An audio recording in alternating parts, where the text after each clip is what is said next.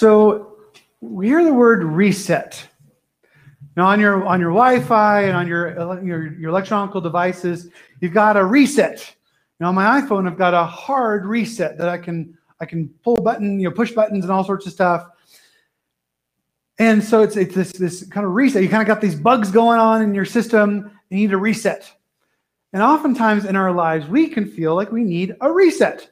Now, I even got a message from Dave Ramsey this week called the Great Money Reset, your financial reset, to sign up for a webinar for on Tuesday night. Coming up, there's a financial reset seminar on Dave Ramsey, Financial Peace University. And can anyone else feel that feeling of we just need a reset? Can we get a reset? It's almost like, I love that I saw this on Facebook this week. It's almost like 2021 told 2020, hold my beer. Look at this, watch what I can do. You did this stuff, but watch what I can do. And so life, often we need a reset from 2020. And already from what's already been happening in 2021. Right? We just need a life reset. There's talk going on about the Great Reset, in our world, and which is scary to a lot of people. But I think as we think about this concept of resetting our lives, resetting our perspective, resetting our peace, we're looking for hope. We're looking for answers to the questions that we have. The question of what's next, and how can things get worse? How can things get worse? Or how can I make things better? That's oftentimes the question we can ask. For the doomsdayer, for the pessimist, it's what can get worse. For the optimist, it's how can I make things better? But I think for all of us, we are waiting for God to reset and restore all things to his shalom. That's ultimately our heart. That's ultimately our desire in this life, is to wait on God, is to hope in him. So if you will, stand with me as we read of the great hope in Jesus Christ, the great hope of our Messiah, as we read from Luke chapter 2. And I'll be reading from the CSB. And thanks to my brother Cody, who gave me this beautiful new CSB Bible. Thank you so much to Cody and the table for this wonderful and incredibly generous present. And so excited to start reading and preaching from this Bible. So we're going to be in Luke, chapter 2, starting in verse 21. When the 8 days were completed for his circumcision, he was named Jesus, the name given by the angel before he was conceived. And when the days of their purification according to the law of Moses were finished, they brought him up to Jerusalem to present him to the Lord, just as it is written in the law of the Lord. Every firstborn male will be dedicated to the Lord, and to offer sacrifice according to what is stated in the law of the Lord, a pair of turtle doves or 2 young pigeons. There was a man in Jerusalem whose name was Simeon. This man was righteous and devout, looking forward to Israel's consolation, and the Holy Spirit was on him. It had been revealed to him by the Holy Spirit that he would not see death before he saw the Lord's Messiah. Guided by the Spirit, he entered the temple. When the parents brought in the child Jesus to perform for him what was customary under the law, Simeon took him up in his arms, praised God, and said, "Now, Master, you can dismiss your servant in peace, as you promised. For my eyes have seen your salvation. You have prepared it in the presence of all peoples, a light for revelation to the Gentiles and glory to your people Israel." His father and mother were amazed at what was being said about him. Then Simeon blessed them and told his mother Mary, "Indeed, this child is destined to cause the fall and rise of many in Israel, and to be a sign that will be opposed. And a sword will pierce your own soul, that the thoughts of many hearts may be revealed." There was also a prophetess, Anna, the daughter of Phanuel of the tribe of Asher.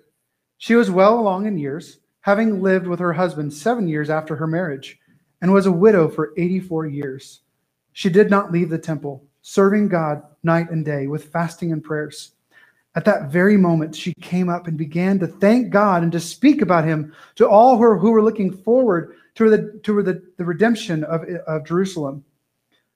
When they had completed everything according to the law of the Lord, they returned to Galilee, to their own town of Nazareth. The boy grew up and became strong, filled with wisdom, and God's grace was on him. You may be seated.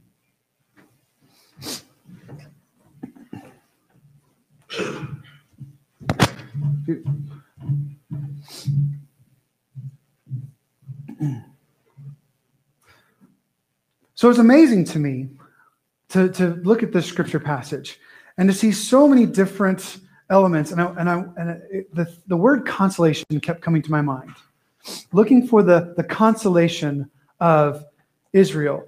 And as we read in here in Malachi chapter 3, verse 1, see, I am going to send my messenger, and he will clear the way before me. Then the Lord you seek will suddenly come to his temple, the messenger of the covenant you delight in. See, he is coming, says the Lord of armies. It's amazing to me, seeing this consolation, this restoration. They were hoping for this. They were waiting for the messenger. They were waiting for the covenant. They were waiting for these things that were coming, yearning and hoping and praying, seeking in the temple, yearning to be in God's presence, because that was so much better than life elsewhere. During the time of waiting, they were trying to spend as much time as they could with God.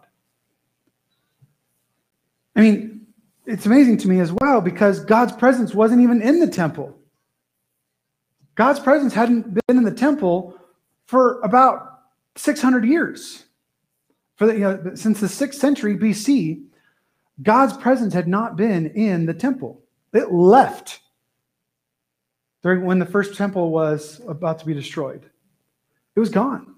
God's special presence with his people was gone. And so Jesus comes in. They bring Jesus in as a baby, and God's presence enters the temple once again. Because for them, the Ark of the Covenant was the symbol of God's special presence with them. And God's Spirit resided on the Ark of the Covenant until he left in Malachi 10. And then when the temple in Jerusalem were destroyed, the Ark of the Covenant was taken away, and it never returned. And so even the temple that Jesus is hanging out in as a baby, and then comes and he preaches in, and then the apostles are preaching in later, the Ark of the Covenant is nowhere to be found because it's not there. God's presence is not there until Jesus. Until Jesus' presence comes in. Because they were waiting for God to reset and restore all things to his shalom. And this is the hope of Jesus. This is why this account is so incredibly powerful, because it fulfills the prophecy that God's presence would indeed return. The God that they were waiting on to reset and restore all things to his shalom was now back. He is here, and he is restoring all things. Look at this. The circumcision and presentation of Jesus. So it said they were completed. Yeah, the 8 days were completed for his circumcision. And then, so this is basically 40 days after Jesus' birth. They bring him back. So he's about a month and a half old or so now. And so in the days of their purification, so Mary came, of course, for the purification of childbirth. So 40 days after she gives birth to a child, she has to go to the temple and offer a lamb, offer a sheep. Or if they're poor, they offer two turtle doves or 2 young pigeons, which they offered. It speaks to a few things. It speaks to, their poverty, that these weren't people of means. But I love this other symbol as well, that they brought the lamb for sacrifice. But he wouldn't be sacrificed for another 33 years. And so they sacrificed 2 turtle doves for her purification, knowing, I don't even think that they realized that they were bringing their own sacrifice of a lamb to God. And so Joseph came and he was bringing Jesus to dedicate him to the Lord. And the ceremony that is redeeming Jesus for the Lord's service, because every male adult and every male child and every male dedicated to the Lord. Animals were sacrificed, and babies, firstborn males were given to the Lord's service. There's a whole lot more to that, but that's in a whole nother sermon. But so then we look and see we've got this man, Simeon. There's this man in Jerusalem. Now it's interesting. A lot of times I just assumed that it was a priest, but it doesn't say that anywhere here. And he wasn't even in the inner courts of the temple. This actually probably occurred in the outer court of the Gentiles, or even the court of women, because Mary is here. Mary is in this circumstance, and she's able to hear this, and he actually gives her a prophecy. And so this man was, what does it say? Righteous and devout. Which goes back to the point we made earlier with Zechariah and Elizabeth, that there were still a few devout and righteous people, what the Bible calls a remnant. So the ones that were still left worshiping God, and they were devout, because what is Jesus's MO when he's walking around? He's kind of saying, hey, here's how you are terrible. Here's how you stink. Here's how you really dropped the ball. Here's how you are really misinterpreting the faith. Basically, we see this large cast of Pharisees and scribes that didn't love God, and they were trying to be faithful to God. And honestly, I think Pharisees sometimes get a bad rap, because Jesus was always correcting them. But remember that what's his face in the garden? Nehemiah. Nehemiah was coming and he was seeking after God. He was seeking after Jesus and asking questions. And so there were many Pharisees that we see in Scripture that came and followed Jesus. Maybe under the cover of darkness, but there were several of the Pharisees and the scribes, and probably some of the Sadducees and some of these religious rulers that would come to faith in Jesus, that would follow him. And a lot of these would later in the synagogues, the head of the synagogue, like in I think it was Corinth or in Ephesus, they would later come and follow God, follow and believe Jesus. And so there were few people in those days that worshiped God, that were faithful, that were righteous and devout. These were good people. These were people that were serving the Lord. And if there's one thing that we've seen, if nothing else, from these first 2 chapters of Luke, is that God blesses those that are devout and faithful to him. We may not, do everything right. We may not get it right every time. We may still have stinking thinking. We may have, dumb old tapes that are playing in our minds with the wrong thing, that we're just trying to break through and just right over those things with new habits and new understandings of who we are in Christ. But man, I tell you what, if you are devout and you are like, Lord, I am allegiant to you, I am faithful to you, no matter what you say, God, speak into my life, but I love you. You are my God. You are my Savior. You are my source of truth. You are the source of how I believe that I want to live this life. God will bless that. God will bless your efforts. God will bless your prayers. God will bless your reading of Scripture. God will bless your one anothering, your community, the way that you serve and love and bear with one another, which we'll get to later. And what was he doing? 9 days, like Anna, in the temple. He was waiting. He was looking forward to what? God. He was looking forward to Israel's consolation. And this is going to be the word that's going to basically kind of frame our morning, but we'll get back to it here in a little bit. But specifically, I want to kind of break it down. It means kind of 3 specific words: comfort, encouragement, or exhortation. Has this connotation, this consolation to it. And we'll get back to that here in just a minute. So just kind of put that in the back of your mind there. And what did it say? The Holy Spirit was upon him. The Holy Spirit was on him. Now, it's amazing in this passage. If you read this passage right here, the verse 25 through 27, it mentions the Holy Spirit 3 times. It's like Luke doesn't want you to miss this. Hey, guys, don't miss this. Holy Spirit was on him. The Holy Spirit, yeah, remember the Holy Spirit? Yeah, the Holy Spirit led him. Yeah, the Holy Spirit like spoke to him and revealed him the same Holy Spirit. It's like he just repeats it over and over and over again. Like an annoying toddler saying the same joke that he got one laugh at one time, and he keeps saying that same joke over and over again. You guys know what I'm talking about? Jackson's in that phase. God bless him. But Luke here doesn't want you to miss this. Holy Spirit. The Holy Spirit is here. The Holy Spirit is falling. This is what they've been waiting for. This is the first symbols and the signs that the Messiah is here, that the consolation of Israel, of God's people, is here, that the reset and restoration of Shalom is coming. The kingdom is here because the Holy Spirit's being poured out. As it says in Joel 2, I will pour out my Spirit on all flesh. And Simeon's part of that.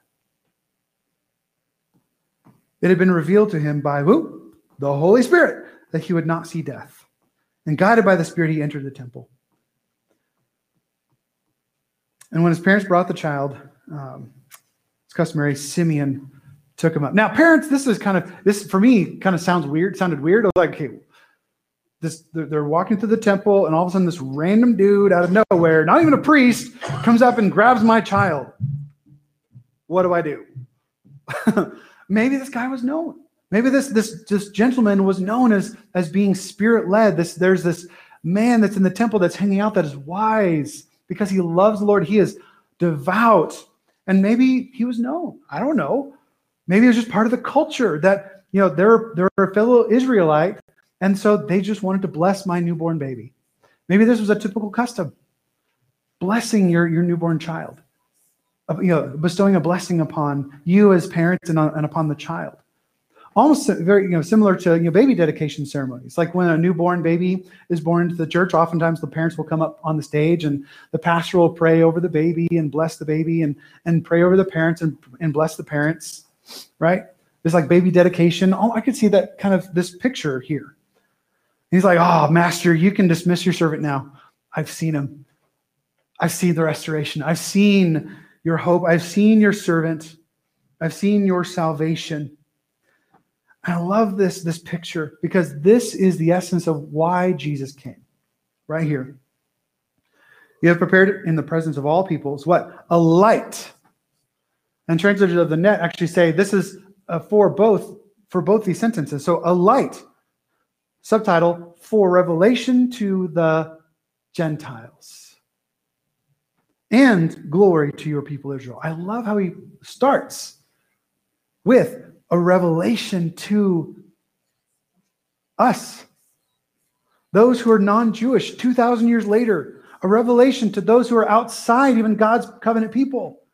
Those who are outside God's blessings. This child came, this Jesus came to bless you. This Jesus came to love you, to save you, to be a light to you, to be a revelation to you, to be hope to you, to be joy to you, to be purpose to you, to be a light to all of God's people, to be glory, to be epic, to be your epic. That is why Jesus came. And it continues on. He turned and blessed his parents like a baby dedication. He told them to marry. Indeed, this child is destined to cause the rise and the fall and the rise of many in Israel, and to be a sign that will be opposed. And that's basically the rest of the gospel: is Jesus being loved and being opposed. Those who are falling because of Jesus, who are stumbling. Because of the stumbling, the stone, the cornerstone of God is becoming a stumbling stone to them, or the cornerstone to those who he loves. He will be a rock of offense to those who he angers and upsets and offends, but a stone of glory, a stone of truth, hope, life. As Peter will later say, where else can we go? You're the one that has the words to eternal life.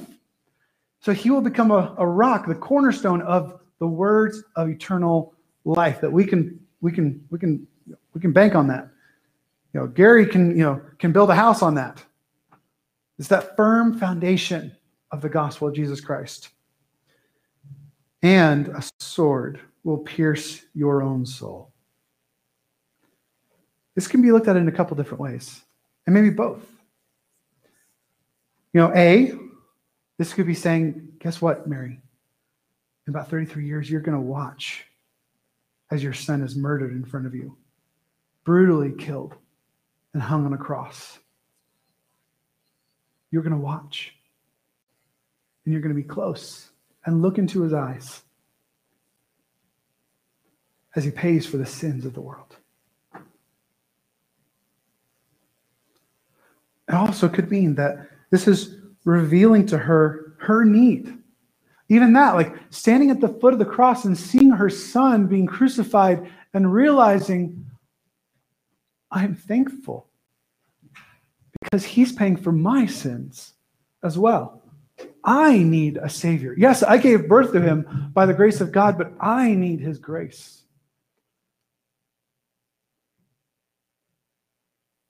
This is the sword that will pierce your own soul. Now, all of us who have come to faith in Jesus Christ have experienced that. Have experienced that sword that pierced our soul and broke open the gates of joy by covering our sins, letting us know of our need for a Savior, and being able to look into his eyes and say, he's dying for me. He is my consolation. He is my reset and restoration for my life, for my direction, for my hope, for my situation, for my peace. Because he not only made peace in my life, but he made peace between me and God.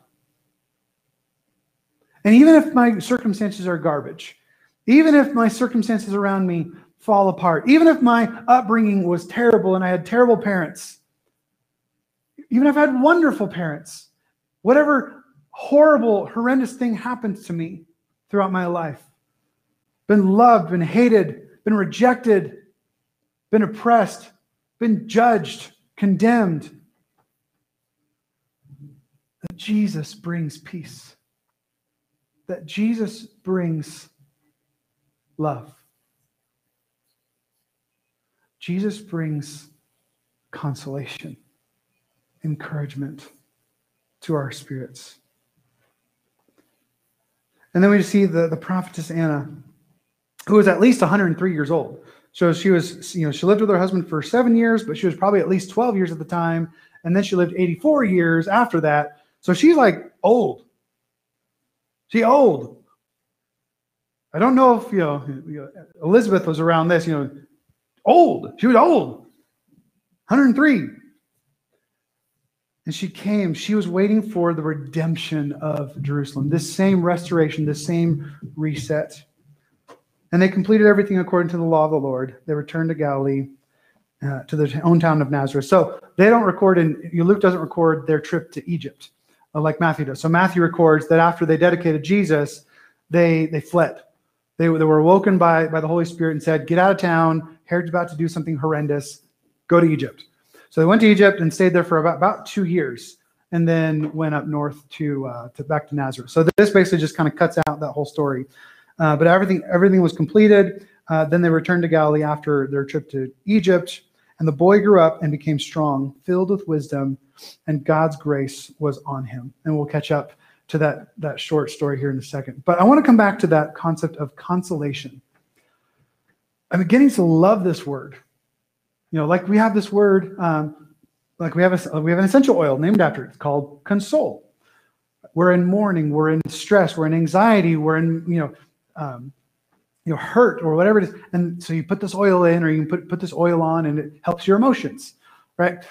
But this consolation, it's this comforting, it's this encouragement, it's this exhortation, this not only just like this comforting of your spirit and of your fears and of your pain, but also a kick in the tushy to get your butt into gear. Because oftentimes I think we can have this victim mentality. Like, oh, woe is me. This bad thing happened, therefore I can go and do a bunch of dumb, stupid stuff because I was hurt. And oftentimes we ruin our lives more as a response to the abuse. We ruin our lives more by giving ourselves justification to sit in the bad feelings, in the almost like this self-righteous indignation. Like, you hurt me, therefore I can do fill in the blank. But consolation is this comfort and this back into the game. Like when I was a kid, when I was, I was probably 18, I think at the time.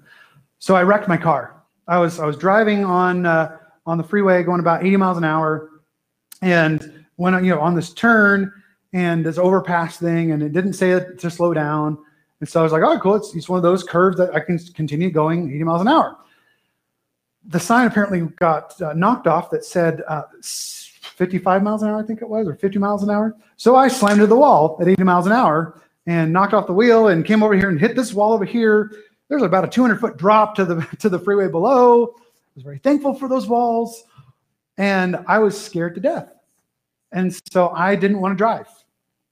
But my dad came around me and he said, no, it's okay. It's okay, Alan. You'll be okay. You're fine. That your passengers are fine. Oddly enough, I had Dave Matthews Band Crash playing at the time in my CD player. But God, my dad was saying, no, you're fine. God protected you. You're fine. The car's fine. We have insurance. The car's totaled, but you're fine. That's all that matters. Even though I loved that car. But then we went on a trip to Fresno. And I was like, I don't want to drive. He's like, no, you get your butt behind the steering wheel and you drive. Like, I don't want to. I just did this. I just landed in the wall last week. I don't know. But he's like, no, you got this. Get your butt in the gear, get back in the game. And I'm so thankful he did, because I'm driving today still. So, but that's the kind of consolation we're talking about, this comforting, this encouragement, and this exhortation, this get into the game, get back into the game. So our faith and our consolation in this life isn't about just like escapism. Like, things are going terrible, things are going wrong, there's so much violence and so much hate and so much division.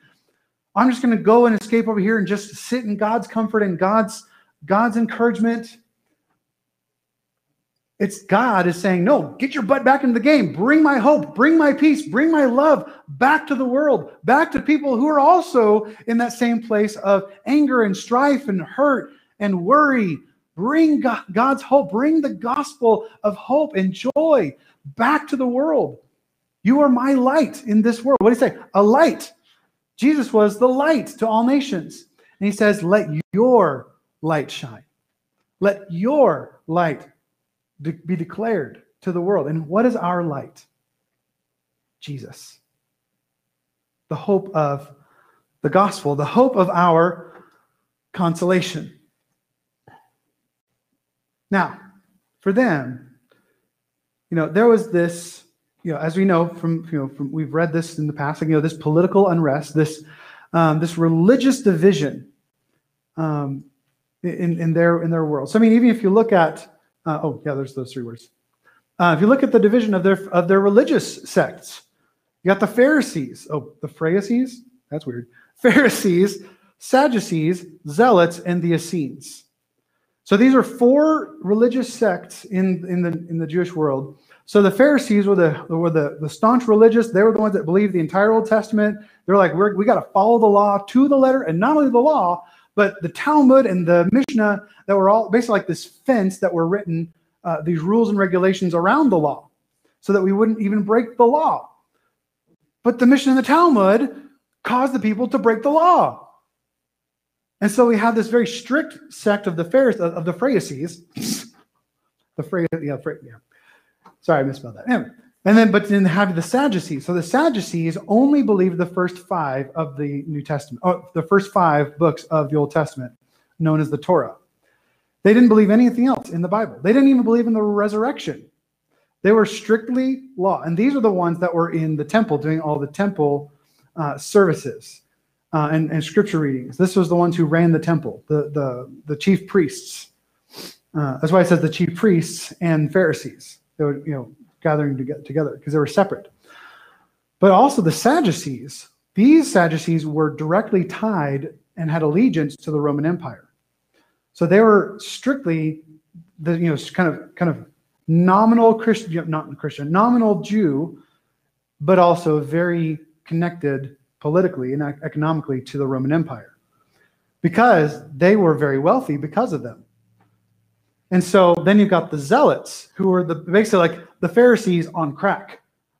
And so they would actually be hiding up in the caves in between Jerusalem and Galilee, and they would rob their own people to get their stuff so that they could fight the Romans. So they were the militaristic ones, like Barabbas, this insurrectionist. He would rise up the Jewish people, rise up other zealots, and try to stir up an insurrection and take over Jerusalem. And they had this happen several times. And the Romans always squished them back, always pushed them back, always pushed them back. But the Zealots were very, harsh and militant, far-right movement. And then we have the Essenes, which were a very strict. They were in this town called Qumran down by the Dead Sea, and they actually copied and translated the Hebrew scriptures in the temple and the synagogues. So if you had a scroll of the Old Testament in those days, it was probably written by the Essenes, copied down by the Essenes. They were so divided. But it's amazing to me that Jesus recruits guys from each one of these to be his disciples.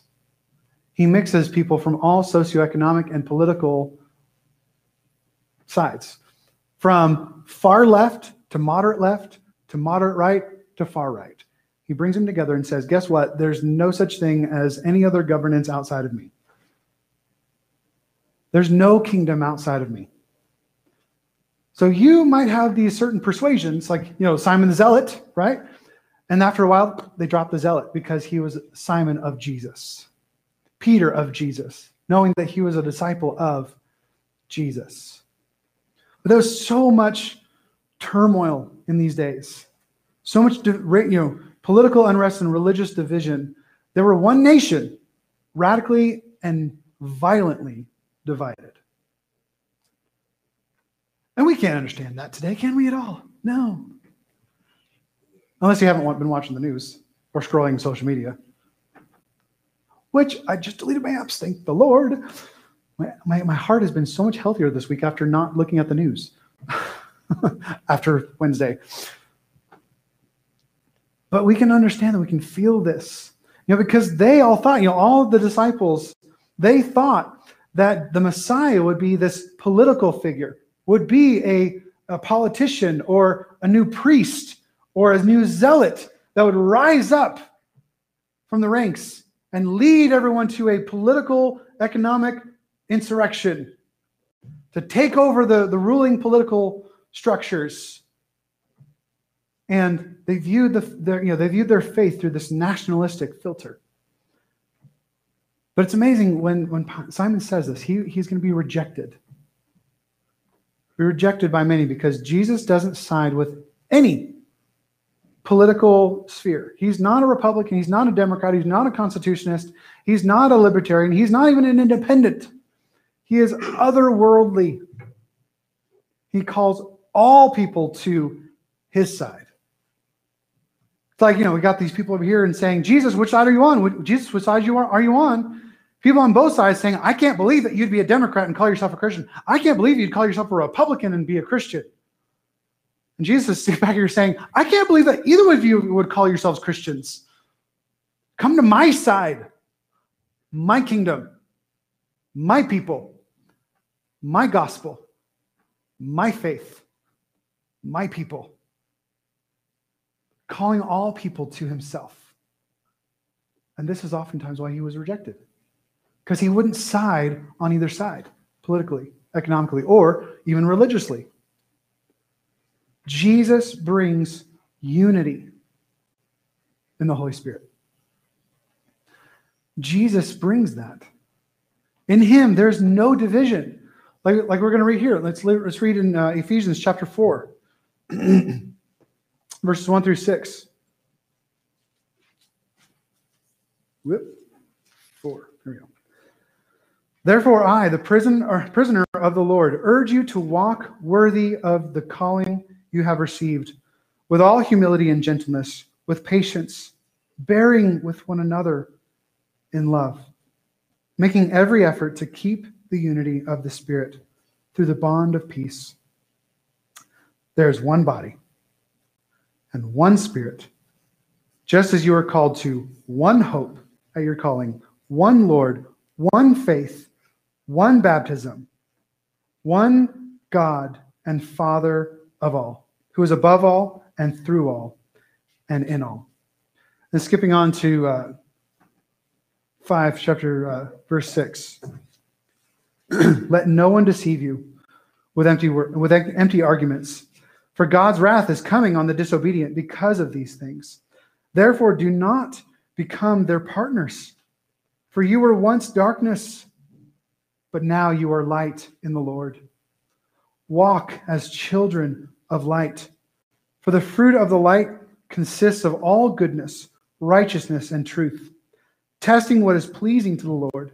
Don't participate in the fruitless works of darkness, but instead expose them, for it is shameful even to mention what is done by them in secret. Everything exposed by the light is made visible, for what makes everything visible is light. Therefore it said, get up, sleeper, and rise up from the dead, and Christ will shine on you. Pay careful attention then, how you walk, how you live. Not as unwise, foolish people, but as wise, making the most use of the time, because the days are evil. Don't be foolish, but understand what the will of the Lord is. Live in faith. Live in unity. Like I said, he's not calling the church to be unified. He's telling you, hey, guess what? You're unified in my Holy Spirit. You are together, one Lord, one baptism, one Father and Savior of all. You are that. This is your existence. This is your identity. Believe it. Remember it. Walk in it. Be my kingdom. Be the light to the world. And so what do? We pray for the consolation of the church. Comfort, encouragement, and exhortation. I love this. Comfort for our fears and anxieties. We got them. It's so easy to watch the news in fear and anxiety because of all the violence and the discord and the division in our country. Encouragement to believe our identity in Christ. Pray for God to encourage you. Encourage us to believe in your identity. Believe in our identity as unified, brought together in Christ. And there's a kick in the shorts. The exhortation to live holy and godly lives in this evil generation. Y'all, if I could pinpoint an evil generation, this is it. Remember that word evil. Anything that leads to vanity or destruction. And there's so much vanity and destruction all around us. Every day. That's wanting to pull us in, to suck us in. But what did he say? Let no one deceive you with their empty arguments, with their articles, with their journals, with their Facebook posts or Twitters. Don't let anyone deceive you with empty words and lies and stupidity. Believe the truth. God's wrath is coming on them, on the disobedient, on the ones that distort truth. Don't become their partners. You were once one of them. You were once following that same pattern of darkness, but now you are light. Pray for the consolation of us, of you, of God's people, those he loves.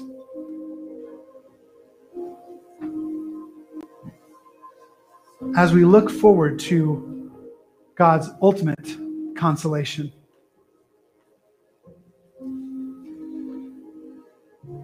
Then he, Jesus, said to me, don't seal up the words of the prophecy of this book, because the time is near. Let the unrighteous go on in unrighteousness. Let them do what they want. Let the filthy, leave them to their filthiness. Let the righteous, though, go on in righteousness. Let the holy still be holy. Look, I am coming soon, and my reward is with me to repay each person according to his work. I am the Alpha and the Omega, the first and the last, the beginning and the end. Blessed are those who wash their robes, so that they may have the right to the tree of life and may enter the city by the gates. Outside of the dogs, the sorcerers, the sexually immoral, the murderers, the idolaters, and everyone who loves and practices falsehood. Skipping on to verse 20. Oh, this is 17. Both the Spirit and the bride say, come. Let anyone who hears say, come. Let the one who is thirsty come. Let the one who desires take the water of life freely. He who testifies about these things, Jesus, says, yes, I am coming soon. Amen. Come, Lord Jesus. And the grace of the Lord Jesus be with everyone. Amen. So if you're here this morning, hear those words. Hear those words of truth. That we too are waiting for God to reset and restore all things to His shalom, His perspective of flourishing, His perspective of peace. Is our hope political? Nope. Is our political economical? Nope. Is our political social, like some socialist government or some social justice warriors? Nope. Is our hope even religious? Are practicing and doing things right and doing things perfectly and doing all these things according, to our strict legalistic, you got to do this, you got to do that. You can't do this, you can't do that. No.